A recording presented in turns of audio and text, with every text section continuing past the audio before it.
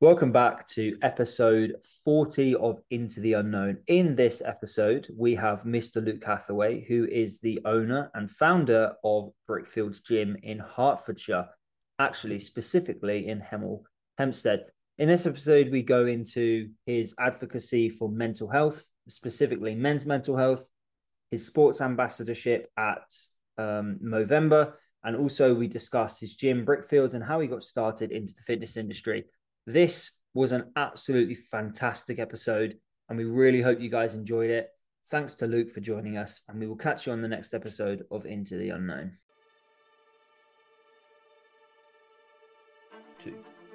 Welcome to the Into the Unknown podcast, the show that dives into all things fitness, politics, mindset, current affairs, sports, and everything in between. With a generous sprinkling of humour, at least on my part, and pop culture, I'm Connor Campbell. And I'm Yushan Su. So without further ado, plug in, sit back, and enjoy being taken into the unknown.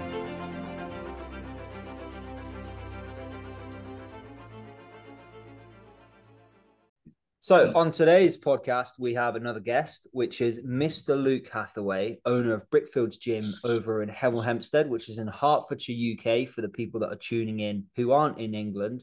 And if you are, then you need to educate yourself on geography. Luke, I don't know why I went down that rabbit hole. Luke is a fitness enthusiast and an ambassador of the Movember movement. Alongside running his businesses, Luke is heading into his fourth year as a sports ambassador for men's mental health, known as November, which is a focus on mental health and suicide prevention. For Luke, mental health goes hand in hand with fitness and pushes that message, he pushes that message to his members and to his clients. We have him on today to discuss the realities of running a gym, which I'm sure he's going to give us some insightful information on, the Movember movement, and also just his advocacy for mental health. So, Luke, it is a pleasure to have you on. Thank you so much for joining us. This is the second guest episode of 2023. How are you doing? Yeah, good. Thanks, mate. Yeah, good. End of a busy week. January's ramped up, as you can imagine, running the gym, typical for January. But yeah, good week, positive week. And obviously ending on a high, the focal point being guest appearance on this podcast. Absolutely. That was what my week was aiming for all along. Yeah, absolutely. I'm pretty gutted because so 5-10 minutes before we started recording, I was scrambling looking for my Movember pin so I could wear it, but it's nowhere to be found. Yeah.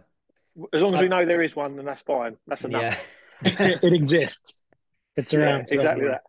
I mean, that before we kind of get into like the whole Movember stuff, kind of how it started and how you sort of got into that, why don't you sort of tell the listeners a little bit about, this is sort of how we usually start, about kind of where you are today or how you got to where you are today and sort of what led you directly into the fitness industry. So, well, what has really started when I was a kid. So, being a kid born in the mid-80s, during the 90s, my dad would be in the living room with a VHS going, doing some home workouts. Dolph Lundgren, people might know him as Drago from Rocky IV. That's proper vintage. Proper vintage. Yeah, proper vintage. If you can get a VHS of Maximum Impact somewhere on eBay, that's probably worth a fortune.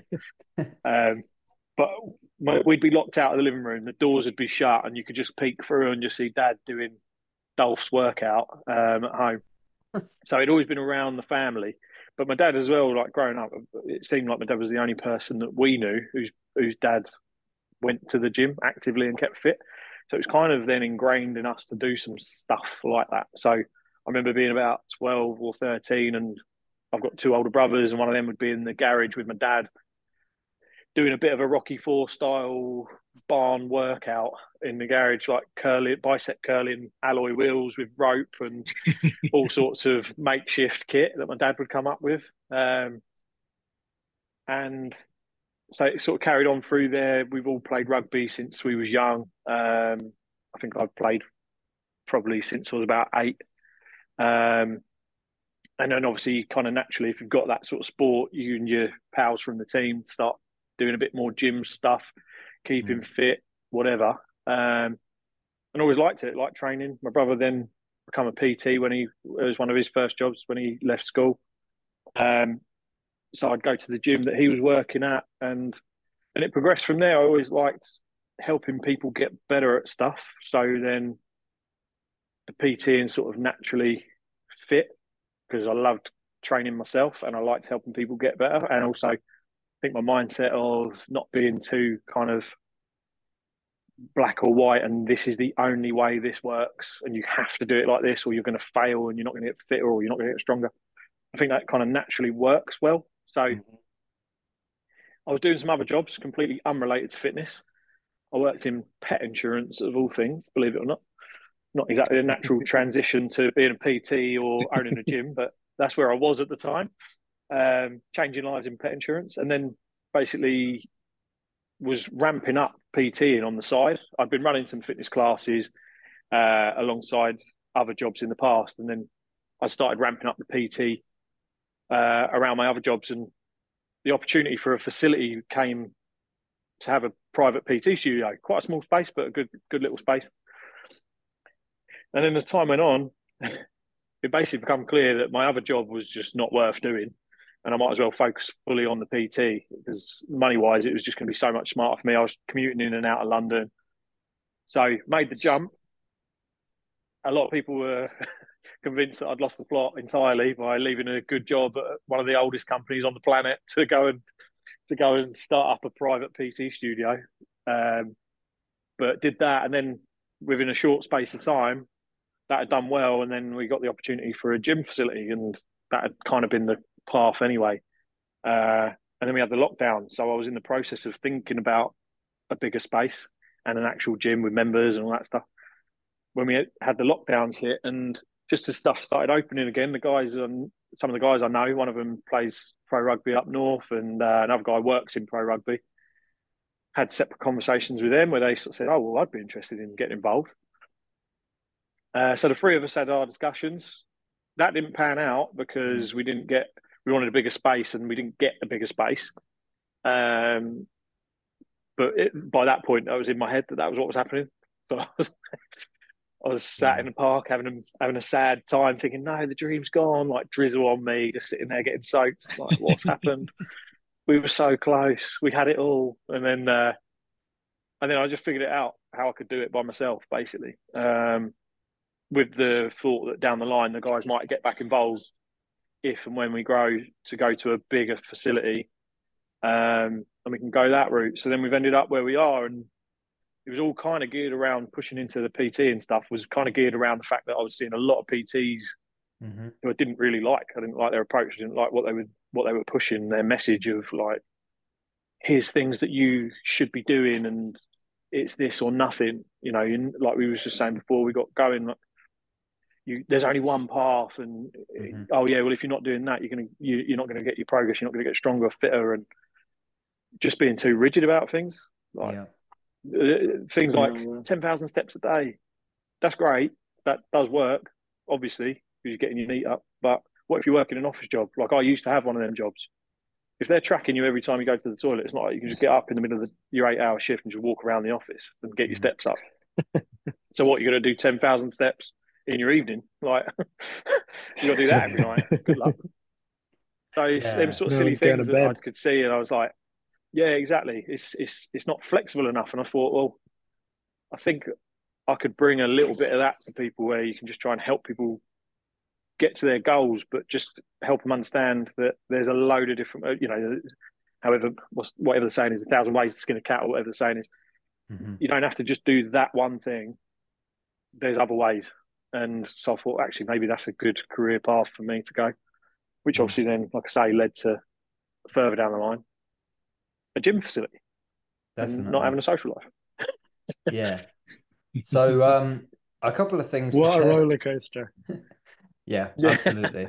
A couple of things to pick up or like unpick there. The first thing that you mentioned, which I wanted to reference on, was that people thought you were mad when you were going to leave your job and kind of start on this journey. And I think in our last episode that we just had on a guest, Katie said a very similar thing, that not necessarily that people thought she was mad, but that she just did it because that's what she wanted to do.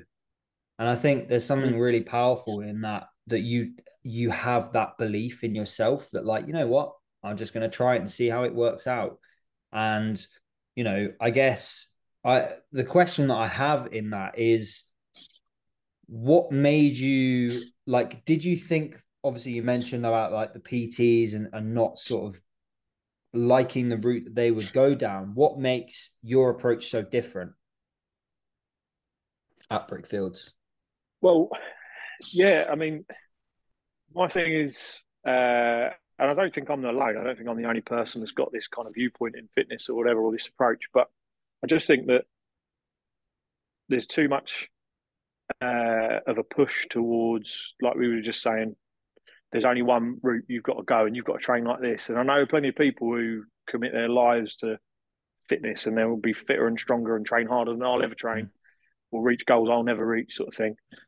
But that's their whole life, and they're going to do things 7 days a week geared towards that, whereas not everybody wants that. So why do I have to live like a monk just because I want to get a bit fitter or a bit stronger? Like, why do I have to be like that? Why do I have to worry that, like, I mean, I've heard stories about other facilities where someone's walked in, the guy's walked up, the owner slash PT's walked up, said, "Oh, how was your weekend?" Someone said, "Yeah, good. Had a few beers with friends at a meal on Saturday." And he just cut them short and says, "Why are you wasting my fucking time then?" And they're like, "Oh, what?" He's like, "Well, Yeah. how are you going to get progress if you're doing stupid things like that?" And for me, that's completely the opposite of what it's about. You come to the gym to feel better, get fitter. But if that's within the parameters to still achieve your goals, whatever them goals are, not everybody wants to win turf games. Some people just want to be a little bit leaner, a little bit stronger, or and just still go take and have a part. beer with their friends at the weekend, or just take part. Yeah, They just like the environment. They like throwing weight around, learning something different.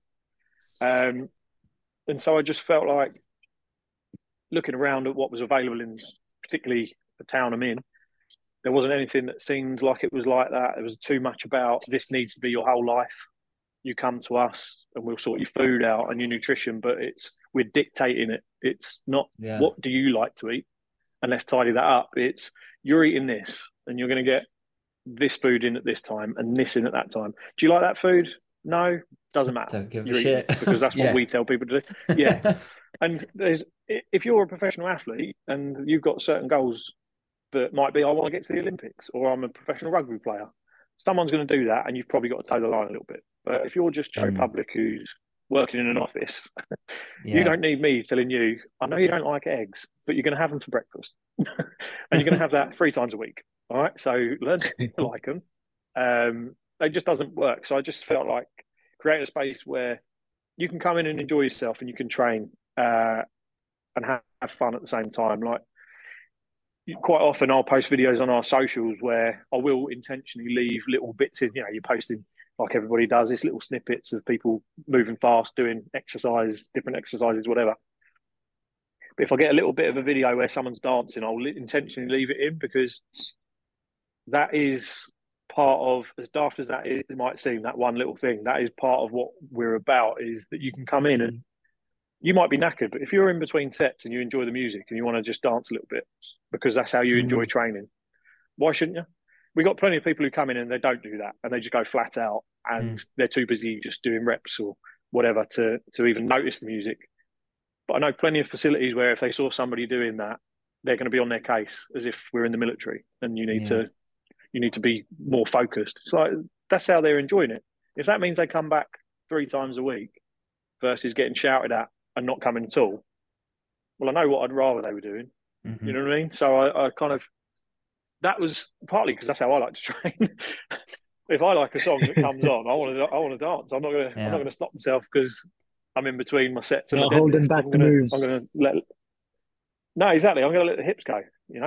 And so that's sort of crept into. Obviously, a lot of the guys who came in, especially at the start, were friends of mine anyway.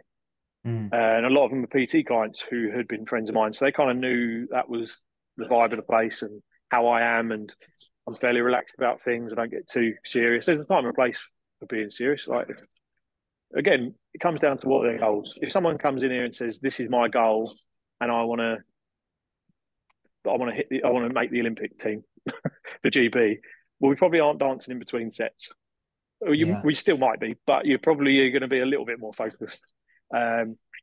Yeah. But it's about creating a space where people want to come and train, and they will get progress, and they don't feel put off because they're getting some really extreme message rammed down their throat that you have to live like this, you have to train like this. If you're not committed to this level, then what's the point? I just think that's too extreme for most people, and it's not actually necessary. It doesn't actually always work. Well, a lot of the information that we see on podcasts and YouTube now, it pushes that kind of culture and that environment that, like, if you want to succeed, you have to work hard. And understandably, yes, you do, but it doesn't mean that you shouldn't also enjoy it and have fun. Okay, you might not be as successful as you want to be if you didn't have any fun, but what's the fucking point? Like, what is the point if you don't enjoy it? I watched I'm not huge on TikTok, but I watched a really interesting video last night where some guy was walking around New York and he was asking people, how much do you earn? And they say, I earn 400K a year, right? Most of them are bankers. And he came up to one guy, I think the guy, he's like, how old are you? He goes, I'm 28. And he goes, oh, cool. So what do you do? He said, I work in derivatives. And I don't know what the hell that is because I don't know finance. And he said, I sold my company to this business and I now earn X amount. And they said, so what do you think money gives you? And he says, time. That's all it gives me is time to enjoy the money that I earn. Why else would it be like that? Like, the only reason that I have this amount of money is so that I can enjoy spending it outside of work. Like, yes, I have money in investments and I have, a flat and a car, but ultimately, once I have those things, why do I need any more money? I don't. I just need to be able to have experiences. That's what my life is about. And it was just so refreshing. I was just sat there, like, literally 10 o'clock at night. I was like, yeah, nice. And go to bed. But yeah, every time I've been down to Brickfields, I wanted to go down that caveat because I think it's important what you mentioned, but I love coming to Brickfields because it's just such a relaxed environment. Obviously, I come up to Hemel every now and again because that's where family are, or the in-laws. And I even go out of my way, like a 45-minute bus journey, just to come to the gym since knowing you, because I just like the environment that you've created there. It's relaxing. It's not like you say, you have a really good mixture of people where people are training hard, but then people are just there to enjoy the community and there to enjoy, I guess, the fitness that they're trying to build. So that's mate, a massive credit to you. Massive credit to you. Yeah, thanks. I just want to say as well, like, it was pretty evident as soon as he showed up that you're not one of those sort of militant fucking pushing that message of you have to do this and this for fitness, because you showed up with whiskey in a paper cup. So but I mean, to me it's all class. Absolutely. At least I got a glass. But to me it sounds like you've created a space that is sort of accessible for everyone, or for as many people as you can make it, and for it to be inclusive and encouraging for people to join and be a part of this fitness journey. And I think everyone is on their own different journeys with different goals and different ways to get there. Like you say, walking 10,000 steps maybe isn't for everyone, and you don't have to force people to eat fish and a rice cake 5 times a day in order to exactly get a bit stronger and look a bit leaner.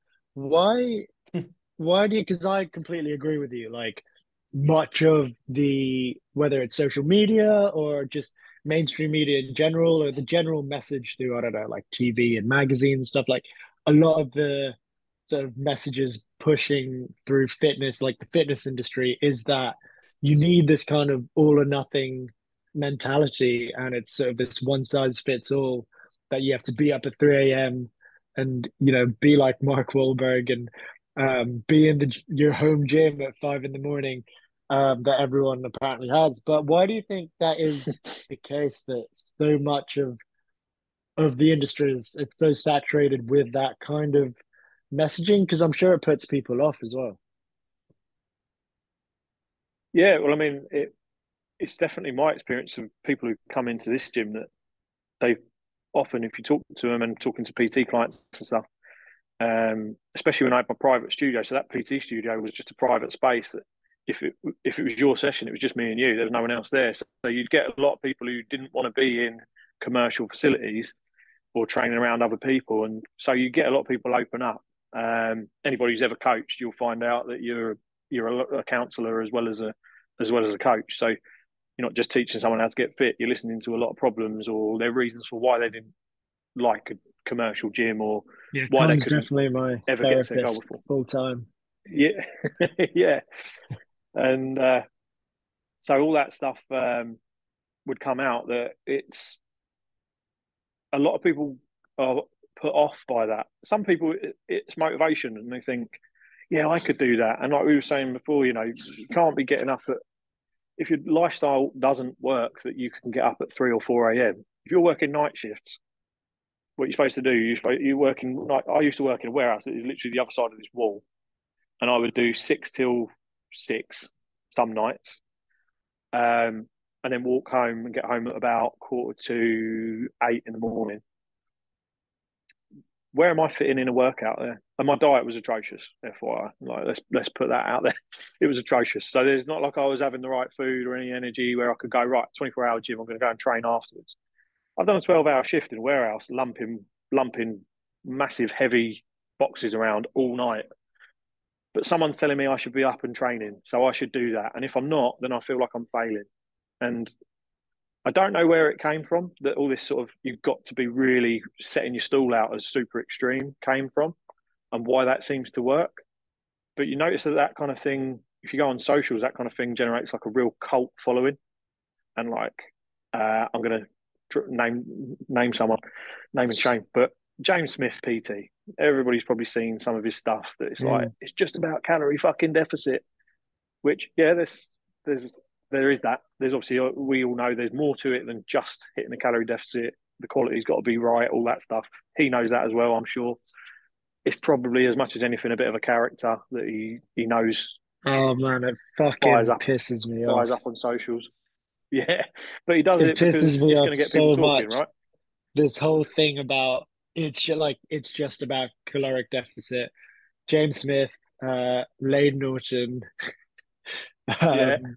the list goes on. But it is really weird, I think, when it must be the sort of extremist views that kind of generate a lot of publicity and generate that, like you say, like a cult following that gets out there. Mate, as well, I think part of it, and this isn't meant to, I don't want this to come across as if I think I know everything, because that is definitely not the case. I'll say that right now, I do not know everything. But I think part of it is that people don't know much. Like, when I'm talking about like certain members come in, they haven't trained before. They haven't done some of the things we're going to do in the workout. The next week they'll have done 50 things they've never done before. A lot of people in the general public don't know a great deal about fitness other than what they see on social media or in a newspaper or whatever. And that might not always be good quality information. You're relying on someone who's got a big following to tell you exactly the right thing that is completely true and 100% factual, and not slightly tilted towards, well, this is how we do things. And yeah, you've got to do this. And if you need to know more, pay me some money and I'll help you get that. Like, there's been a real kind of drive towards pushing people. Yeah. It's like, oh, it's really complicated. You won't be able to learn it unless you pay us every month this amount so we can teach you. It's like, really and truthfully, the stuff is quite simple once you know it. It's not necessarily easy to do, but it's quite simple, a lot of the stuff. But then again, it's different for most people. So you've got to adjust things for the individual, and it's not just if you hit your calorie deficit, you'll be fine. You're going to lose weight. There's different things that play into that, and how do you get to that And point? then you end and up all with them other things that, diabetes. yeah, exactly, yeah. Yeah, 2,000 Yeah. calories at McDonald's is not the same as 2,000 clean calories. I So also it's these sort of things. It's too extreme. Yeah, absolutely. And going on that, keeping on that topic as well, I think that there's a level of like reductionism now between coaches and PTs and nutritionists and just people in general, where I don't know where this idea of reductionism has come from, where it's almost either two ways. They either, I'm keeping a secret, but if you pay me, like I'll tell you what it is, as if we haven't known how strength training works or how to get people fit or how to get people trying to eat right. But the second thing is making it seem so simple when actually sometimes it's not simple. Sometimes it takes a lot of work, and telling a client, oh, you want to lose weight, well, it's still it's gonna be a lot of work. Like, people don't want to hear that, but that's the harsh reality of it. And with this idea of reductionism, I just don't necessarily agree that everything is so cut and dry. Not everything is black and white. It's not just a case of eating less calories, because it might be eating less calories if you don't have an emotional attachment to food. But lots of people do have an emotional attachment to food. I have an emotional attachment to food. That's why I train so hard, because I know that I can eat more. Is that a healthy relationship? No. And guess what? I don't fucking care, because I like to train hard and I like to eat good food. Is that a problem? To some people, yeah. But to me, it's not. I don't care. But to others, that is that. If I wasn't educated enough and if I wasn't experienced enough, someone could very easily tell me that's a problem. That's a really big problem you've got there. You're emotionally attached to food. All you need to do is just calories in versus calories out. And I'd be like, sat there like, nah, mate, it's not as cut and dry as that, bud. I'm sorry about that, but no, it doesn't really work like that. Like you said, exactly. especially when I've seen you eat though, and I feel like it might be a problem. Oh, it's a problem. Let's not go down that road. Yeah. Is this an intervention? I thought this was a podcast, but we're having an intervention, aren't we? It is an intervention, guys. I'm struggling, all right. Yeah, but I think that's I think that's a big thing, like you say about the difference with the facility. Like, that's been something I've tried to push with everyone. Arrivals to the gym. That's all, mate. That's not a tick. The difference is that I don't want to hide that secret as such. Like we were saying about these influencers and these people who, at the same time as they put out some nonsense, they do sometimes put out some stuff that's good. And yeah, they've spent their time doing their stuff, so they know some stuff as well as some of the misinformation you might get or some of the very hard line stuff they say. There's some good stuff as well, but part of what has been the approach, so like you asked earlier, kind of what's different about your space and what you're trying to create in there, is that when people come in and talk about their nutrition or their training and all these things, that we're trying to educate people as we go. Yeah. To the point, you don't necessarily want to be with me as your PT for the rest of your life. Yeah. So if I can just at least give you some guidelines to follow, that like, look, for you probably want to eat about this much, and you might want to think about not eating a multi-pack of crisps every single week. Like those kind of things. Just like give some people some sensible guidelines and say, if you want to enjoy yourself at the weekend, just acknowledge that might put your goal a couple of weeks back. Yeah. Like real simple stuff, which seems too simple in a way, but actually for a lot of people, that's kind of the stuff they need. It's almost like a reassurance that, look, enjoy yourself a little bit. It's not going to completely kill your hopes and dreams of feeling confident enough to take your shirt off on holiday, which most normal people, it's that kind of stuff that really matters. It's not like most people aren't going, when I get on the beach, I want an 8-pack and I want to be the biggest, fittest, strongest bloke around the pool. It's like, I just want to feel confident enough to take my shirt off. I just want to look all right. That's it.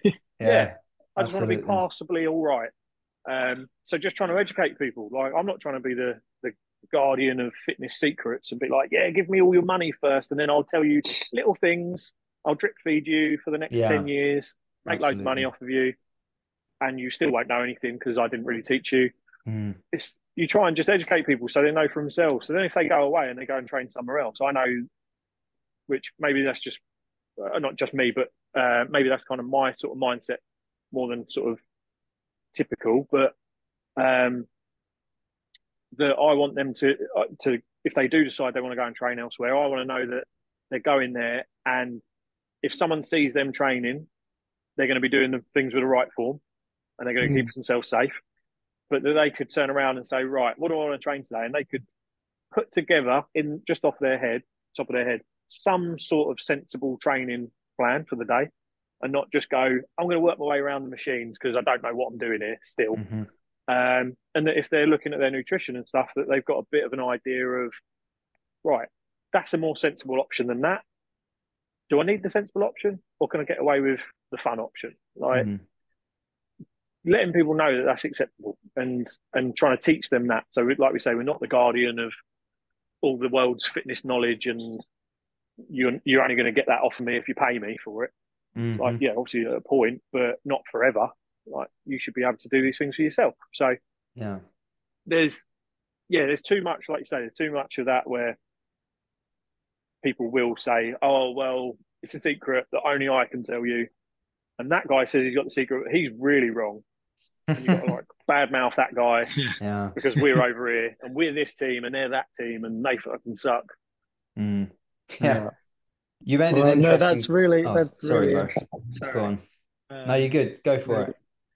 I just want to say like that was really interesting, and I think through all of that, you've obviously created a space that welcomes people, whatever their lifestyle is and whatever their fitness goals are, and kind of that sort of inclusive community for everyone to be a part of and be on their journey. And I really want to get into the sort of next bit about you're obviously also a ambassador for Movember, and that sort of element of mental health, and the links between mental health and fitness, and with sports and movement in general, like that obviously is also a big part of your life and also a big part of your sort of approach to fitness. So yeah, tell us a little bit about your role with Movember, and what mental health and fitness means to you. Yeah, so uh, Movember, to give you background on Movember, just in case anybody doesn't know, Movember started in Australia, back in 2003. I've said 2003, and now I'm doubting myself like, immediately. That might be wrong, but they started a long time ago, and it was a few guys who were friends getting together, trying to raise funds for men's health. So the four areas that Movember focus on are prostate cancer, testicular cancer, mental health, and suicide prevention. So for myself, I'd got involved because I actually spent some time in Oz, and that sort of brought it more to my attention. I've obviously grown up in a rugby background, so it was kind of around the rugby club quite a lot. It's quite typical with the rugby clubs that they get involved. They quite like getting involved with the Movember stuff.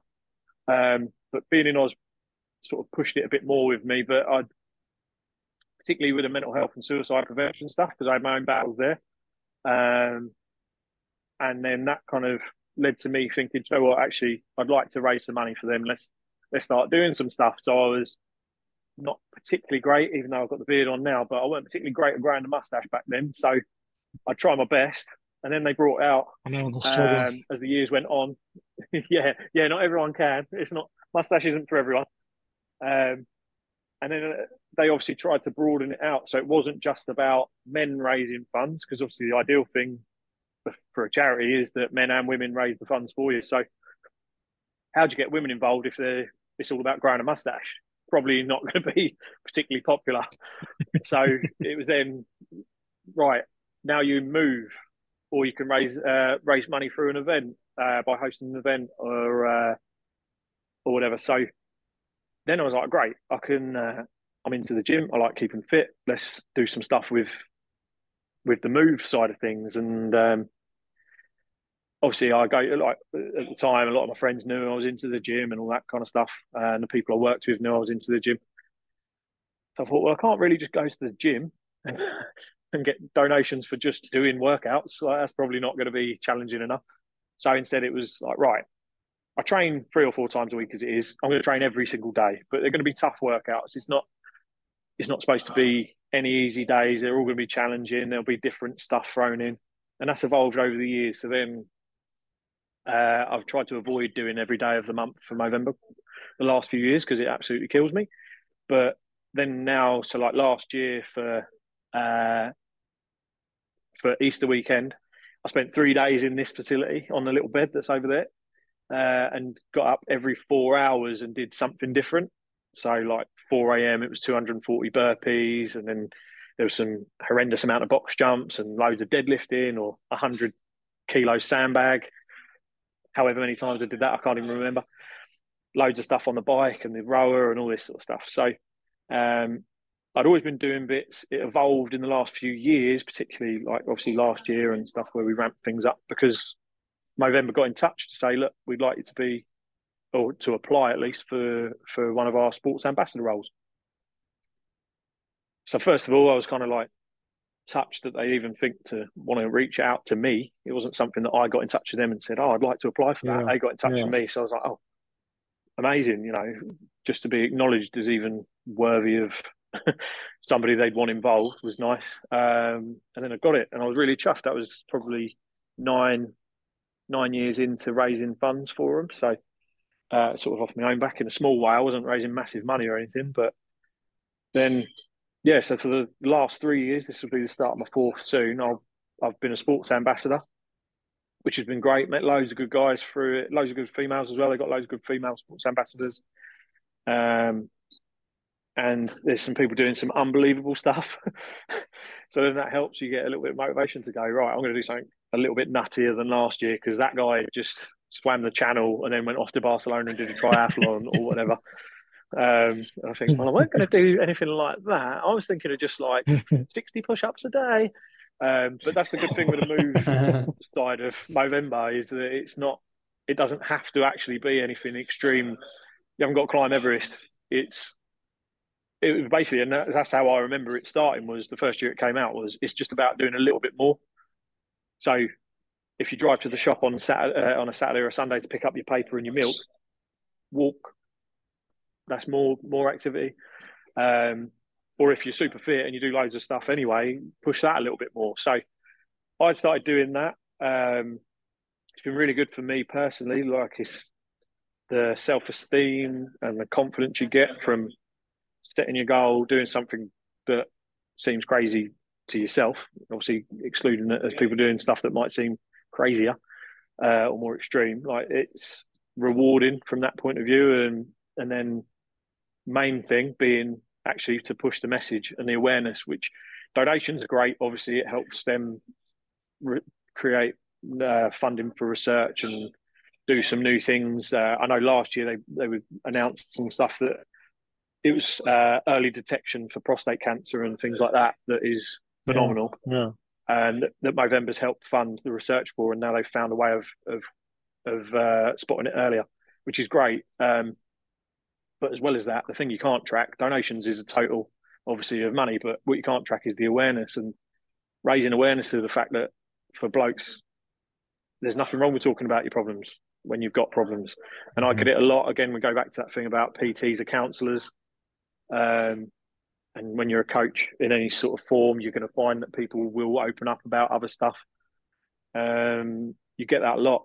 And it's usually quite often with the gents in the gym environment. It's the guys you least expect. The biggest, toughest looking dudes walk in, and behind closed doors, and they're like, I'm falling apart, mate. Like, I'm in bits. I've got all these problems, and why can't I hold down a relationship, or why do I feel like this about myself, or whatever. And there's been a bunch of times I spoke to male friends of mine who are friends of mine, but they've got their group of close mates, like proper best friends, and I've said, have you asked, spoke to any of your friends about it? They're like, no, never. You're the first person I've even mentioned that to. And then so you sort of think, well, why is that the case? Like, obviously great, and I'm glad that they're opening up to someone. And if that's me and I'm there helpful as a third party, fantastic. But then you're thinking, well, actually, what you do need is you need your friends who know you best, who can see you day in and day out or speak to you day in, day out and spot the signs and say he's off. I need to just text him and just say, let's see a beer at the weekend. Or if obviously that's not perfect for everyone, if there's a bit of a drink problem involved or whatever, you just say, do you want to go and play some golf, mate? Or do you want to go to the gym or whatever? Just to try and get them to open up and say to you, mate, I'm struggling. Can you help me out? Can you I've got this problem. What's your opinion? What should I do? So just trying to push that message that there's nothing wrong with it. Like, it happens. Plenty of people will get by in life and they'll never experience mental health problem, and good luck to them. But plenty of us get it.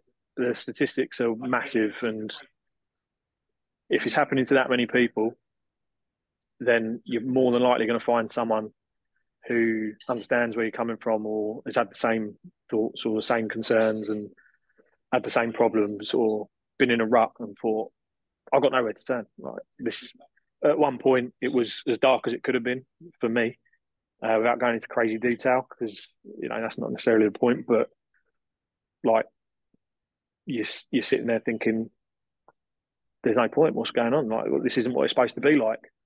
Well, if I did what I was going to do, I wouldn't be sitting here in my own gym facility, whatever that would be now, 10 years nearly later. And I know that there's plenty of people who feel that same way. And it's only when you start to see that actually that's not, you kind of have that view in your head. That's not necessarily the reality of the situation, but your head's telling you that's the reality. And a lot of people don't ever, unfortunately, find their way out of that. And partly because we as blokes, typically, we're supposed to be strong, and I can handle anything, and it's weak if I can't handle anything that's thrown at me. So I'm going to bottle everything up, and I'm going to keep going, and I'm going to plough on, and then it's only further down the line that things fall apart, or behind closed doors things are falling apart, and sometimes it's too late. And so, I'd, like we mentioned before, like I've got a real big focus on bringing that mental health stuff into the training. So when I'm PTing clients or I've got members in, even the stuff like we said about dancing in the workout, if you're coming in and you're having a really rough week, and then all you get during your workout is some guy shouting at you because you're not going quick enough, but inside you're just beating yourself up because you're thinking, I'm a piece of shit and I'm not worth anything. I'm doing crap at work and my missus don't even want to be with me or whatever. And then some other guy's just drilling you and you've got no enjoyment anywhere. Well, what's the outcome of that? Where's the benefit of that? There's no positives there. So if you can try and help people see that what you do in here, like for me, the gym and the fitness and all that stuff, that's great. But it's no good if you can lift the heaviest barbell in the room, but you walk out the door and you fall apart because you can't function, because you're beating yourself up and you don't feel good and you're hiding all your problems and you're living a lie and all them things that loads of people do. I mean, we talk about social media and all this stuff. Like, how many people do we know? Like, everybody says about it. It's the perfect life. I'm doing everything amazing that you want to do and you wish you were living this life. And then half them people are miserable because it's all a front and it's just a lie. And they can't open up to anyone. And it's like, where does that stop? Oh, I've got to one up that thing because that's the image I've given everybody. But like, why? Why do you need to give that image? Like, most people are perfectly good people. You don't need to prove anything to anyone. But for a lot of guys, that's not how they think, and they don't think necessarily that they're good enough or whatever it might be. I need to look better. I need to earn more. I need to own all these flash things so that someone values me more. Actually, people value enough as it is. Even when it's the sort of darkest times, you've got people around who are going to rather you, who would rather you were here. So sort of pushing that message. And as well, the other thing just on that I'd like to say is, I know I'm a Movember ambassador and it's a men's health charity, but one big thing that I always push is that it impacts women just as much. Um, I know the statistics show that the suicides are way more dominated by the men and all that stuff. Yeah. But in terms of mental health, women struggle as well. And also, if men are struggling, the women in their lives are definitely struggling as well. Yeah. And they're feeling the impact of that. 100%. Because if that guy's Yeah. going home and he's clearly got problems and he's not opening up, his mum, his wife, girlfriend, sister, daughters, whoever it might be, is going to be affected by that. And especially if it gets to the extremist sort of possible point where, someone takes their own life, and there's going to be females in their lives that are left to pick up the pieces, and then they've got to deal with that, and they've got their own mental health problems. So it's something that's impacting everyone, whether it's the man that's struggling or not, or a female that's struggling. It's out there, but it's trying to push that there's things you can do, there's people you can reach out to. Movember, really massive benefit of being a Movember ambassador was they gave us some mental health first aid training, and that's not to turn around and make out like, oh, I'm going to cure you. Talk to me. Like, I don't have that power, but Yeah. I at least know this. I know the signs. I know, or a bit more. I know some of the places I can direct people for help, and that I can sit there and say, look, come to me if you've got a problem, and let's point you in the direction of someone that is an expert and who can talk you through things and try and rebuild if that's what it needs, and make things better for you. So they do a load of good stuff. It does carry over massively. I mean, there's stuff that happens every week. I'm having conversation with someone who's got a problem, whatever that may be, male or female. So yeah, I mean, the Movember stuff's huge for me personally. And it's just really nice to be able to raise money for them. And I'm really proud of being an ambassador for them, but also to then turn it into not just raising money, but actually now starting to really genuinely help people as well. And it's then a bigger thing than just, it's nice for me. I feel good because I raised some money for a good cause. Like it's bigger than that. It's more important than that. And today, funny enough, we found out because me and my team, we created a Brickfields team. There was 4 of us, me, one of the other sports ambassadors who is a member here, and I got involved last year, and then two guys who come into the facility.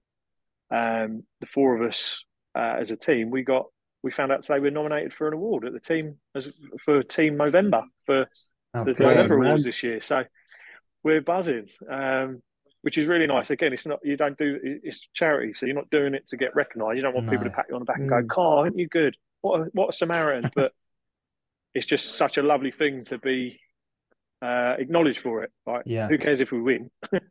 It's not about winning. It's a charity awards night. It's just lovely that you get recognised for it, and that they appreciate what you're doing. And like we said, you do silly things at 4 a.m. doing 240 burpees 3 nights in a row on top of everything else, and you think, why the fuck am I doing this to myself? Like, no one made me do this. I've done this to myself. I've got no one else to blame. But that sort of thing, then you think, yeah, that's why we do it, because it's for a good cause, and it's worthwhile. It is actually worthwhile. You're not stupid for doing it and wasting your time or any of that stuff. It is going to a good cause, and it's a good thing that you're doing. So yeah, so roll on March 6th. Let's see who wins.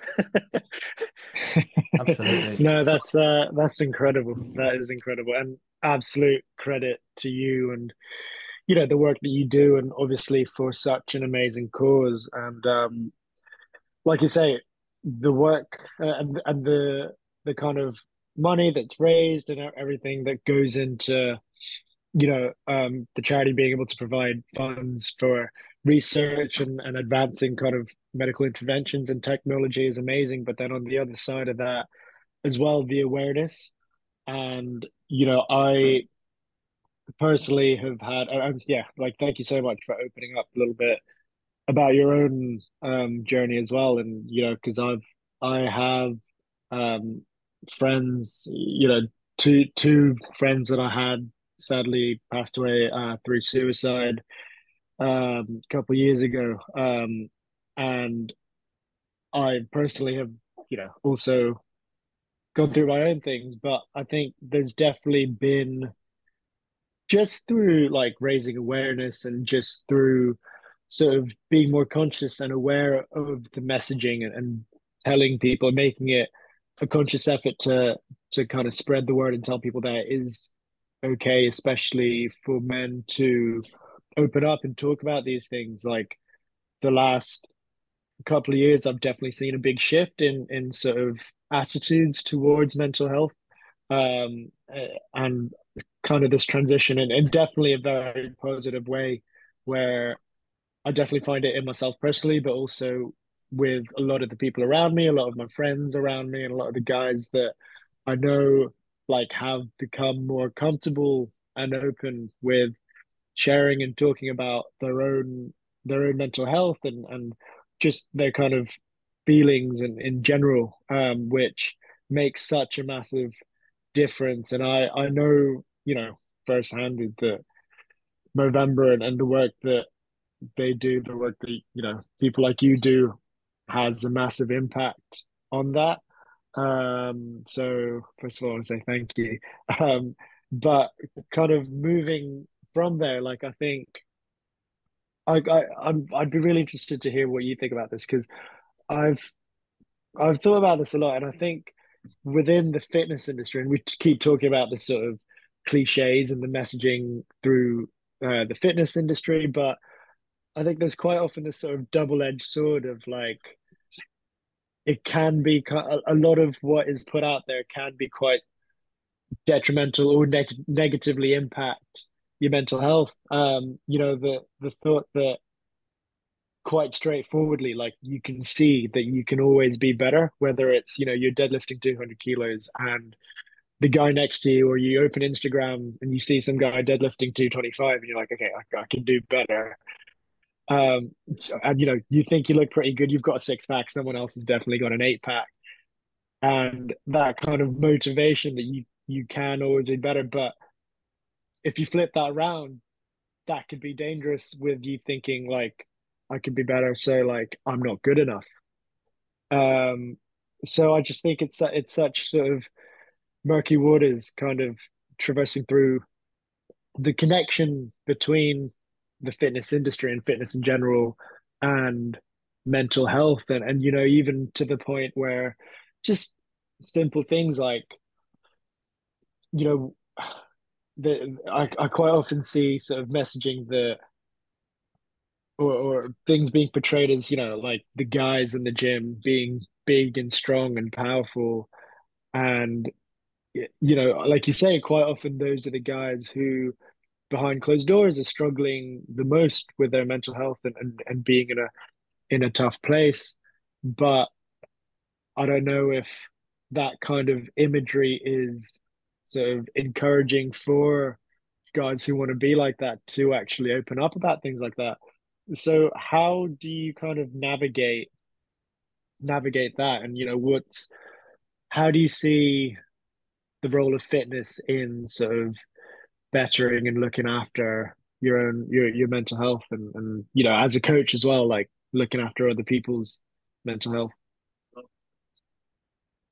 Well, I mean, first of all, I say like it's quite humbling to have you say thanks for what we do, because um, it's just great that actually you think we do all this stuff because we want everybody to be all right, and everybody to understand that you can get better if you are struggling and stuff. So yeah, I'm glad to hear that, like you said, you felt like there's been a shift and people talk about things more. And I think as well, just on that, like we mentioned earlier about professional athletes who we said about people who didn't love what they were doing, and so it's like, why are you doing it? The amount of like Olympic lifters in the last year, I think I can think of two off the top of my head. I think they're both females, maybe a male and a female. I forget one of them, but one of them is definitely a female. Who said like the weight cutting to get into the category, the training and everything just stopped being enjoyable. Didn't like it. Wants to step back. You think you've been to the Olympics. Most people would go, "Oh my God, you're at the pinnacle. Why would you want to step back from that? Like you're there." It's like because she's not enjoying it. She's valuing her mental health more. So, like you say, that sort of stuff is creeping out more, where people are opening up and going. Once upon a time, she just disappeared off, and everybody going, "Oh, what happened to her?"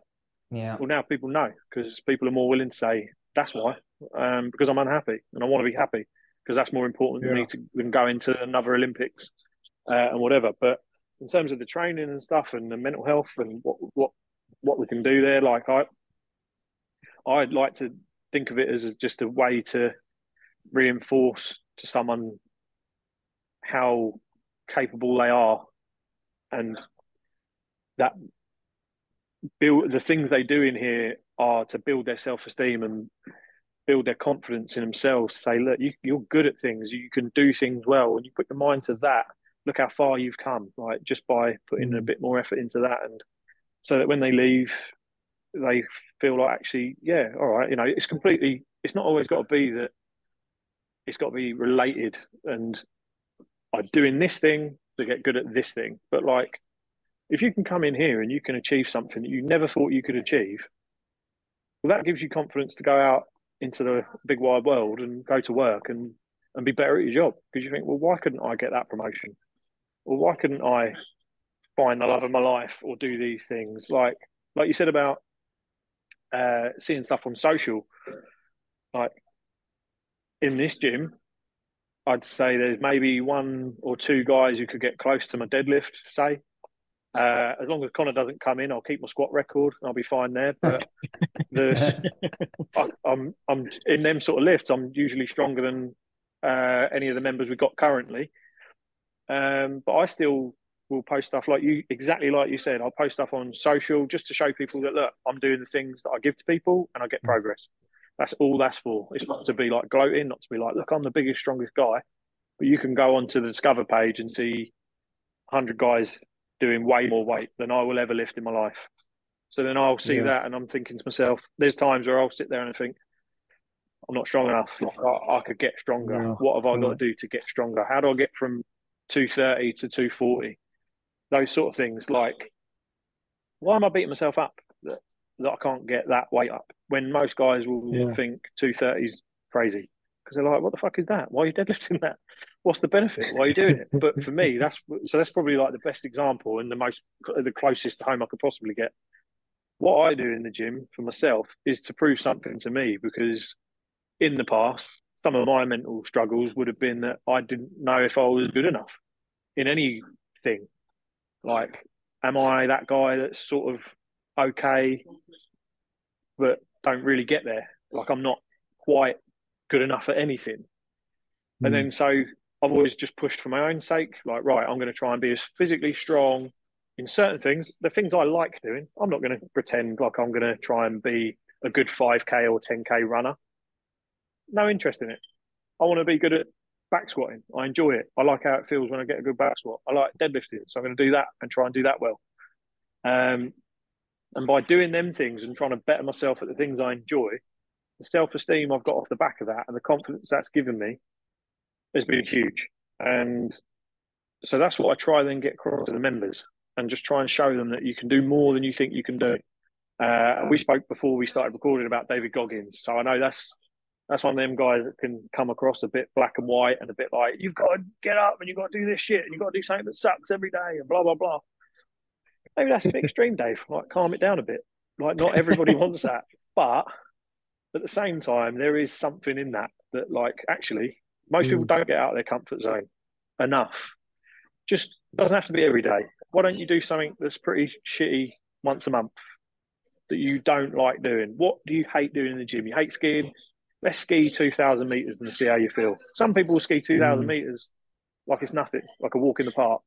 But for someone, that might be massive just to even get through 2,000 meters, let alone do it at what people might consider a really fast time. But the satisfaction, the reward that comes off the back of that is huge. And I get lots of members, which is nice for me, because it's the goal.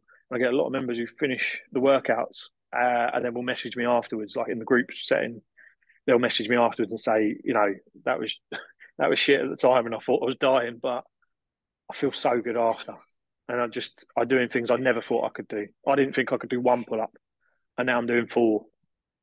That seems like such a small thing, but what does that instill in you when you do that? Like, that shows you can do 4 times more than you ever thought you could do. That's massive. Yeah. So where else can you apply that? just having the right path, which, like we were saying earlier, is sometimes it's a simple thing of saying, I know the path to try and guide you this way. It might not be easy to do, but we know it. We know how to get there, sorry. Can make such a difference to someone to just say, right, you want to get good at that, this is how you do that. And then for them, they can go out, like we said, they go back to work and they feel good about themselves because they're confident that actually, yeah, I'm capable of stuff. I'm better than I thought I was. I know for myself, I know this is slightly different because it's not about necessarily the fitness thing exactly, but I know that one thing that was massive for me feeling some level of confidence in myself and self-esteem was starting the businesses.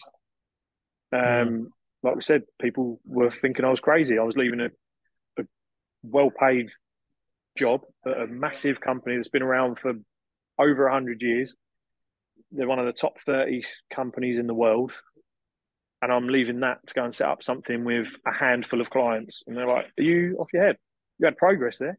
There was a path. They were just going to guide you along. You were just going to keep making salary jumps every year.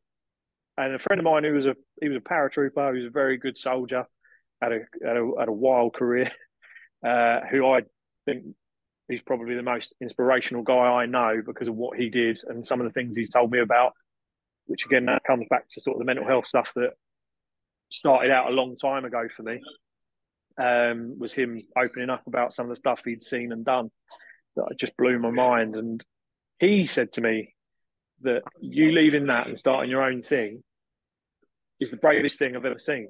That you're the most inspirational person I know. And I thought, first of all, wholeheartedly disagree. You definitely know someone who's done something more impressive. But I know he wouldn't say it just to say it. He's not the kind of guy who's just going to blow smoke up my arse. He's paratrooper. He's fucking direct. He just, everything is to the point, and he means what he says. And it kind of sort of, that really humbled me, because him saying that, I thought, oh yeah, maybe that is quite a brave thing to do, I suppose. But there's brave and there's brave. Like, I'm not risking life or limb, but yeah, it is a brave thing to do, I guess, to jump out of a good, well-paid job and all the rest with a prospect and start your own thing, because you believe in yourself and back yourself enough. So I see what other people are doing, and I reckon I could do that better. And so that instills something in you. But I think that kind of stuff, which is something that I can always say to clients, is, look, I've lived it. I've done stuff that was out of my comfort zone, that was not what everybody told me I should be doing. Not everyone backed the ideas. You start a business and you think your loved ones and your people closest are going to be your biggest supporters. That is not how that goes. Some of them are your biggest detractors, and some of them are the people who think you should not do that at all. Stick to the safe path, keep that office job, do that, whether you're happy or not, because it's safe. And then there's people who come out of the woodwork who you know, but don't know that well, or you've grown apart or whatever, who get in touch and say, mate, that's unbelievable. Like, so inspiring. Keep doing it. Like, stick with it. It's going to work out. You're the perfect kind of guy for that. Like, you'd be brilliant doing this. You think, oh, right, maybe I was right. And by doing it, you build that self-esteem, the same as you build it in the gym by pushing on to new levels. And then you can say to people, look, I've done it. So I know you can do it because I've done it. So there's no reason to think you can't. And that's, again, the gym, unless your goal is to be really good at something that relates to being in a gym. So you're a power lifter, so you need to be really good at deadlifting or squatting or benching. Unless that's the goal, the gym should be there to be helping you with the rest of your life and making everything else easier. And building your confidence for the everything outside the four walls of the gym. And whether that's your mental health or your physical health or whatever, that's got to be, for most people, that's got to be the goal. Like, worry about that out there. Not if you don't do so well on your lift today, it doesn't really matter. But you can build your confidence, build your self-esteem through it. Yeah. Monologue over. No, I've just been sat here for the last 20, 30 minutes just listening to you guys have an amazing conversation, and I had nothing else to add. But what I do find really interesting about, well, both of the things that you, Shan, and you, Luke, have said, is that you're both really one of the things that we try to do in this podcast is just be transparent with people, because yes, we don't know everything. You know, we haven't lived through everything, but we have, all three of us had experiences of our own mental health battles, and we're very transparent with that.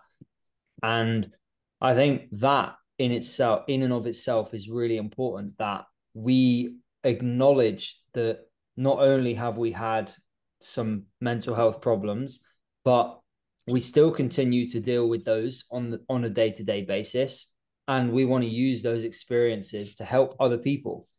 That's one of the reasons why we started this podcast. One of the reasons why I became a coach. One of the reasons why Yushwan is my best friend, because we have conversations that actually mean something. And when he goes and moves over to Ireland, to some people that might not be a big step, but they don't know him as well as I do. That to him is a big fucking deal.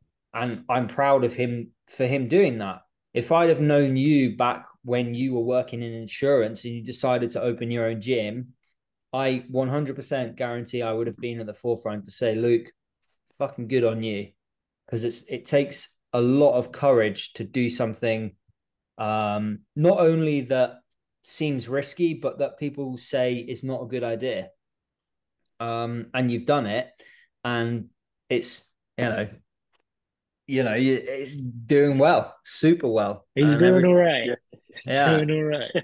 Absolutely. Well, mate, the thing, like you said about moving over to Ireland and stuff, like once upon a time when I was 21 and I went to Oz, for instance, at that same time I flew out to Oz by myself. Like my friends were there, they were already in Oz, so I wasn't going the whole way solo. I was flying to meet people, but flying to Oz by myself with a stopover in Japan was a huge deal for me, because at the same time that I was doing that, months before, I was the same guy who didn't want to get on the bus because I was so nervous about just saying the wrong thing to the bus driver, and that people might think I was an idiot because I didn't know how to say, "Can I have a return ticket to Smallford?"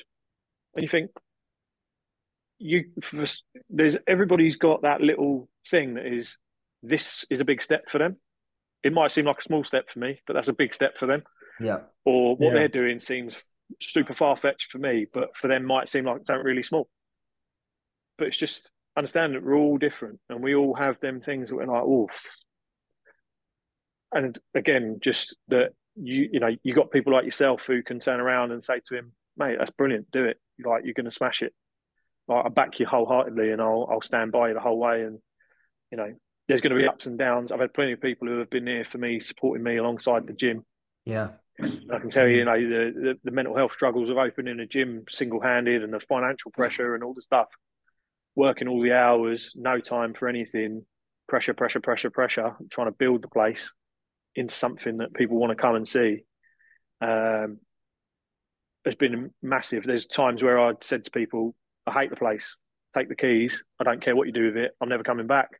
Like in the build-up, as we were, knocking walls out, and we was putting flooring in, and we was doing all the stuff we were doing, trying to get the place into a functioning gym, was horrendous, some of the stuff. And I think, well, I got through that. So what else could I get through? And it's only sometimes you put yourself out of your comfort zone, you go further than maybe you want to go, that you see what you can handle, and whether you can take more than you think. You'll always try stuff that doesn't pan out. I knew for myself, like if I didn't manage to make it work with a PT studio, it was a tiny little space. I'd got a clause in my lease. I could give it back in a few months. Fine. The risk is really quite low. I can always apply for a job. I'm a pretty switched on guy. I knew what I was doing in my whole career. I could apply for something within a month. I'll be working somewhere else, and it'll be back to that until I decide maybe I want to do something else. But it's you sometimes you do need someone else to help you push beyond what you're comfortable with. And you might think, "Oh, I could do that." But as well, this is the other thing, that you look at it, and social media again, you see people doing stuff and you think, "Well, I don't like what they're doing, but they're making a success of it." I completely I've said probably wholeheartedly about 50 times in this podcast, but I wholeheartedly do not agree with that person's view of fitness and what they're doing. And they're making it work. So if they can make it work, and I think I can do that better, why can't I do that? I think there's that thing that floats around on socials from time to time. It's like there's someone doing the thing you want to do who's not as capable as you are, and that's probably true for so many people that they're not doing the thing they love doing because they're so worried about whether it will work out or not, but also other people's opinions of them taking that leap. Yeah. And sometimes there's a jealousy thing to that, which comes out that whatever you're doing in life, you're applying for a new job that pays you better, or you're buying that nice car that you wanted because that's your dream car, or you're starting a business because you don't want to work for someone else anymore. That people, a quote I like, which sounds quite negative, sort of sounds negative, is people want to see you do well, just not better than them. And there are them people. Yeah.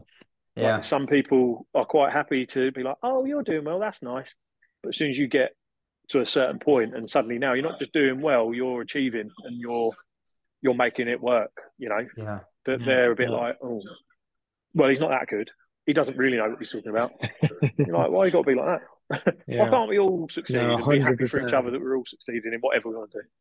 Yeah. So, there's so much like jealousy in play and ego and stuff like that. Yeah, especially and in our sort of industry, put people off, Absolutely, yeah. In the fitness industry as a whole, I think, and not even just fitness industry, just in sports in general, you hear almost ever since playing sport as a young kid, we've spoken about this before, like rugby and so on and so forth. The main goal of sport is to, or at least I was taught, that you either win or you lose. And it's a very black and white way of looking at it, right? If you lose a rugby game, then you're not as good as the opponent. And I took that. I still take that now today, where I have that mentality where, like, I have this sort of a win or lose mentality, and it's certainly blended now into less of a. It's not black and white anymore. It's more just a case of, okay, well, that didn't work, so maybe let's try again. Or looking at, we spoke about, both of you spoke about this kind of comparing to other people, and you look at comparison, you go, well, actually, if you really sit back and think about it, is what they have really what I want, or is it just because I don't have it? And quite often I come back to that thought of, like, maybe it's just because it's something that I don't have. And you Yushan literally just mentioned it about the whole kind of jealousy thing. It's sort of that feeling of envy that you're like, oh, I wish I had what they had, but in reality, you probably don't. You just don't have it, so you want it. It's like, a child getting their Lego stolen. Like, we have this sort of like monkey inside of us that's just controlling and dictating, like, oh, they have what I don't have, I want what they have. Rather than thinking for yourself, moving to Ireland, you going to Oz and setting up your own gym. Yeah. And I think as well, it's sorry. No, go. No, I just it just really goes to show that, like, everyone is on their own journey, and everyone, like, growth and development for everyone, whether that's in the gym, whether that's in fitness, whether that's in life, their job, like, it looks different for everyone and it can mean different things. Like, for you, Luke, and for you, Con, as well, like starting your own businesses, were massive steps for you, and steps that had sort of a little bit of pushback. But that's how much it meant to you. And as well, going back to the sort of connection between fitness and mental health and things like that, I think there are a lot of positives. As Luke, I'm sure you'd agree, and you've kind of touched on. There's a lot of kind of positive attitudes and messages that come through fitness that really, like, positively impact your mental health. That you can take forward, like you say, like, use the gym to take forward to the outside world, and to life outside of the four walls of your gym, as good as the gym may be. But and for me personally in sports, it's, that I want to be I want to surround myself with people who are good, who are better than me, who are performing better than I am, that will push me to get to the next level. Like I want to push myself to that next level, like work that little bit harder than I did before. Um, Mm.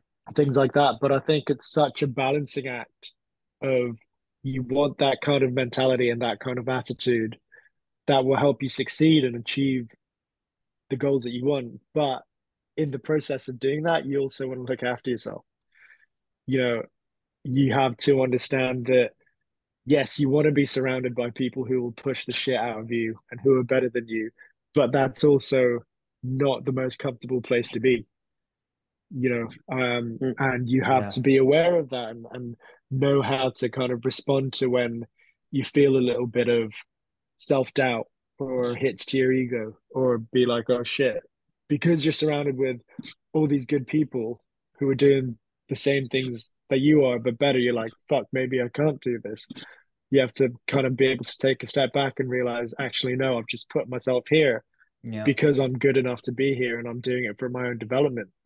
Things like that, and something that's always stuck with me as well is, interestingly enough, like all three of us come from sort of rugby backgrounds from back in school, but I had a rugby coach that always said, when we were going into the rocks or going into the contact area, no 50-50s.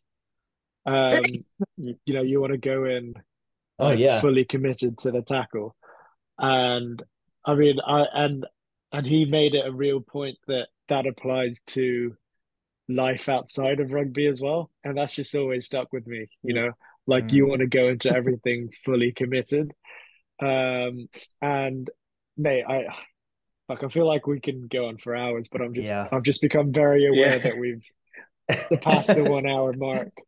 Um, but Yeah, on that point so though, like, like Ron Swanson, anybody who likes Parks and Rec, Ron Love Swanson, it. you don't half ass it, you whole ass it. You I'm whole a big ass it. fan of that. Yeah, Absolutely. yeah. Why would you? Yeah. Why are you half assing it? Yeah. 100%. And like just like going back to what Connor said about winning and losing. Uh, I grew up in a house with two older brothers. I'm not exactly a tall fella. They were a little bit bigger than me, and obviously there's a 5 year age. Well, I say obviously, but there's a 5 year age gap between us, from youngest to oldest. So there's obviously a sort of physical Yeah. development point of view. There's a bit of a difference as the years were going on. But I'd play rugby against the two of them, and things were competitive, like brothers can be, and we'd beat the life out of each other. But you then develop like a thing of lose. I hate losing, and I think, like Connor said, it's quite a it can be quite a negative thing. Actually, what I learned over the years was having that in you, that you hate losing, isn't necessarily a bad thing because it's pushing you to try and win and Yeah. do better. But it's how you respond at the time. So if you're that person who loses and you're a nightmare to be around because you ruin everybody's day and you create an atmosphere, because I lost at that thing, whatever it may be, however inconsequential it might be, that's not a nice thing to be. But if you lose and you go, right, well, I don't like that and I want to do better, what can I do to stop that happening again? Mm-hmm. That's a positive thing. So, it's, you can hate losing, but just hate losing in the right way. And then when you go over to talking about, like Connor said, about how you look at someone else and what they've got and think, oh, well, I want that. Like, why haven't I got that or whatever? Talking to my paratrooper friend, he's probably my closest friend, and he's very into the mindset of stuff and how he thinks about things and his approach and assessing his thoughts. Why do I feel like that about that? Why am I worrying whether that guy's got a nice car? My friend's got a really nice car, a really lovely Audi that he drives, and he's doing really well for himself in life. And I couldn't be prouder of him. And I'm chuffed to bits for him that he's done so well after coming out of the military. And we were talking about it the last time we caught up for a coffee, and he said about how, he said, I'm driving up, and I thought, oh, I love that car. I'd like one of them. So then I thought back to a podcast I'd heard about, and now I'm probably going to butcher this because this is secondhand from him telling me the really good thing that he heard to me now trying third to hand this. like convey that message to you. Yeah, this is probably going to be slightly shitter than what he was hearing, but it's coming from a place of, you're operating from a place of lack where you're never quite good enough and nothing you've got is good enough. But like he said, you sit there and you reflect on it and you think, I'm sitting in a really nice S-Line Audi A5. It's pretty good. It's a really nice car. I don't actually need to worry about that nice car because this is plenty. Yeah. This is enough. Like, Yeah. all right, I might want that further down the line, but I'm not going to worry that I haven't got that. And that place of lack is where a lot of people, when he said that to me, I sort of walked out of, this happens every time me and him meet up for a coffee, that I walk out of there with 10 things to think about. But I walked out of there thinking, actually, yeah, that's so true. And how can I try and stop doing that so that I don't feel as inadequate if that ever comes up where I think, oh, well, I'm doing all right, but I'm not doing that all right. You know, I'm not as good as that. And I think for a lot of people, that could, if they could start to try and think a little bit more like that, where they don't compare, don't worry about what they're doing. How are you doing? What's your job's going well? You're on the path to promotion. You've got the things you need in life that you know that anybody else, plenty of people would look at and go, "Fucking hell, how well are they doing?" So why have you got to worry what anybody else is doing? Like, you got to learn to be happy with what you are doing, and if you're not happy, you got to try and push on. But operating from a place of lack, as he was telling me, is something a lot of people do, and is not good. You got to just the comparisons and all that social media stuff that really pushes all that is just not a positive place to be.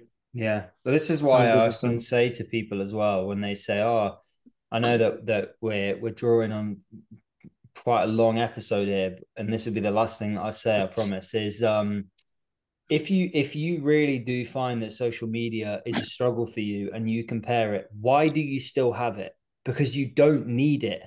You genuinely do not need it in your life. Like, okay, fair enough. I use mine for my business and I've started posting a little bit more on my personal social media, but I very rarely just scroll through social media anymore because it's boring.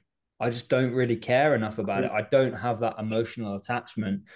I still kind of check in on friends and so on and so forth. But to be honest with you, if I want to chat to my friends, I'll either call them up or I'll just message them on WhatsApp or I'll start a podcast with them. You know, but I get it. Whatever it takes. What social media was invented to make it easier for us to communicate with each other around the world. And that's a great thing that we're now more communicated. But at the same time, it could, and it does lead to you being too overstimulated and having too much communication with everybody. Like sometimes you need to just live by yourself and live in your own life rather than wanting to live in everybody else's. You know, so that's my last bit I'm gonna say. Otherwise we're gonna be going on for another hour. I guarantee it. Well, Luke, just to go back quickly, and this is my last bit, but when you talk about operating from a place of lack, there's an old Chinese saying which I'm probably going to butcher because when I translate it, it's not going to be nearly as poetic. But basically, the man who's sat on a donkey looks to the left and sees a man sat on a horse, and looks to his right and sees a man on foot. You know, like there's always going to Yeah. be people and things and situations better or worse off than the place you're in. But the place you're in seems to Exactly be that. pretty Yeah. good. And just quickly to round off, what's next, man? What's next for Luke? What's next for the gym? What's next for life? The holiday, hopefully. That'd be nice. Oh, Uh, if we can make that happen, Christ, that'd be a dream. Just a beach and a beer or a rum. No, mate, hopefully push the place on. Like we're growing all the time. It's still obviously relatively early days. With what are we now, 15 months since opening, and you know it's tough times the first sort of few months. So it weren't like we got the normal typical ramp up. Other things impacted that as well. There was a lot of stuff that went on behind the scenes that slowed the rate of growth down a bit. But the place has always been growing, and it's still growing. It's growing more than ever. Every week we're getting people come in who are signing up, which is great because the space isn't humongous. So it's not, you know, we're not talking about 3,000 square foot facility that needs filling with 8,000 members. We're talking Yeah. about a space that's a lot smaller than that.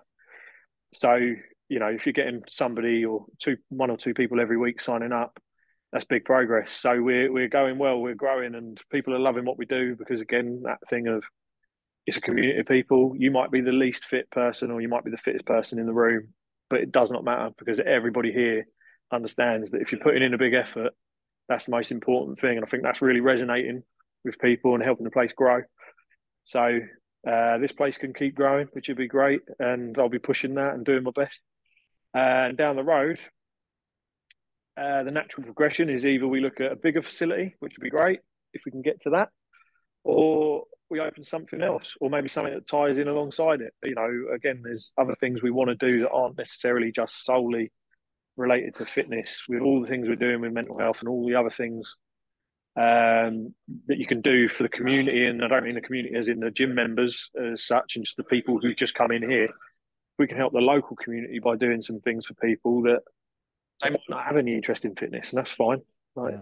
But we want a space where people feel like they can come in, and it's a nice welcoming space for whatever we're trying to do. So there is a lot of things in the pipeline that I'd like to be getting going and pushing on more. And P1 is build the gym, grow the gym, get that up, make sure people are getting what they need from the fitness facility. And down the line, probably the next sort of real big one that I've got already in my head is work to a point where we can try and get a base that's still near and still in the same area, but just maybe 2 or 3 sizes bigger than this, just because then we can help even more people out and push the message to more people. Well, listen, when I'm back from New York, stuff specifically, that's big. Yeah. When I'm back from New York, Luke, you know exactly where I'm coming. Yeah, good man. You're always welcome here. Whenever I'm in town, whenever I stumble across Hertfordshire for some reason, I'll be there. I'll be at the door. And no, that sounds feel free, mate. exciting. You'll both be welcome. And I'm gonna say it by my favorite episode to date. Oh, that's just the whiskey. I don't know what to say. Thank you. Thank you very much for coming on. I really appreciate it. That was a really good chat. Mate, I loved it. It was nice to talk. Obviously, getting to meet you digitally, but it's nice to meet you. Nice to have a chat with you guys. Like, I mean, you've probably picked up. I could talk all day. Like, most of it might not even make sense, but I could talk all day. That makes 3 of us. That makes 3 of us. So, it's been good talking to you boys. I was looking forward. Like I said, I was genuinely looking forward to it all week. Getting on and chatting to you guys and talking about some subjects that I'm passionate about and that are close to my heart. So. Absolutely. It's definitely my favourite episode. Come on, let's go. Last thing is just no bias whatsoever. Just to plug yourself, where can people find you on socials, basically? Socials. So there is a Facebook page. God knows what I've called that because I try to avoid Facebook like the plague. But Instagram would be the best spot to get us. We're also on TikTok. I don't look after our TikTok. I categorically said, no way am I running a TikTok page because I'll be stuck on it forever. I'm pretty sure our TikTok is at Brickfield's Gym. One of our lovely members, my fellow ambassador, she runs that. But yeah, on social, you can get, I'm just going there myself just to make sure that I've got the right thing. Brickfield's Gym, all one word, is the Instagram handle for the gym. I am trying to put more stuff out there for it. I'm pretty much a one-man band around here, so I'm usually a bit too busy with sessions and stuff to ever get round to actually editing any half-decent content, so I then just end up not editing any content. But yeah, trying to push a bit more of that and get a few more things out there just to show people that anyone can come in here and train, and it doesn't matter if you're super strong, super fit, really unfit, really, really not strong. You can do the same workouts as everyone else and still get progress. And we adapt everything, and it's just mainly about you coming in and giving it your best effort in a friendly environment, which sounds really corny, but that is really what it's about. So, yeah, there's that. Or Hathaway Fitness, which is the PT stuff, where you'll just see me lifting a lot. Not a lot of weight necessarily, but just a lot in terms of often. Just a lot in quantity. He's too humble. Well, it is regularly. A lot of weight. It is a lot of weight. Thank you very much for coming on the podcast, Luke, and enjoy the rest of your whiskey. Thanks, lads. Yeah, thank you, mate. Cheers. And Thank you so much for joining us into the unknown. If you want to connect with us and get in touch, you can find out more about me at Stoke Strength Systems on Instagram and Connor Lift Stuff for my business page. And you can find me at yushan.su.eventing on Instagram, Yushan Eventing on Facebook, and suyushaneventing.com. And if you want to get a bit more engaged with our community and you liked this episode, please like and subscribe, follow on Spotify, and we'd also love to hear your thoughts on this episode's topics, so please drop them in the comments. Catch you next week.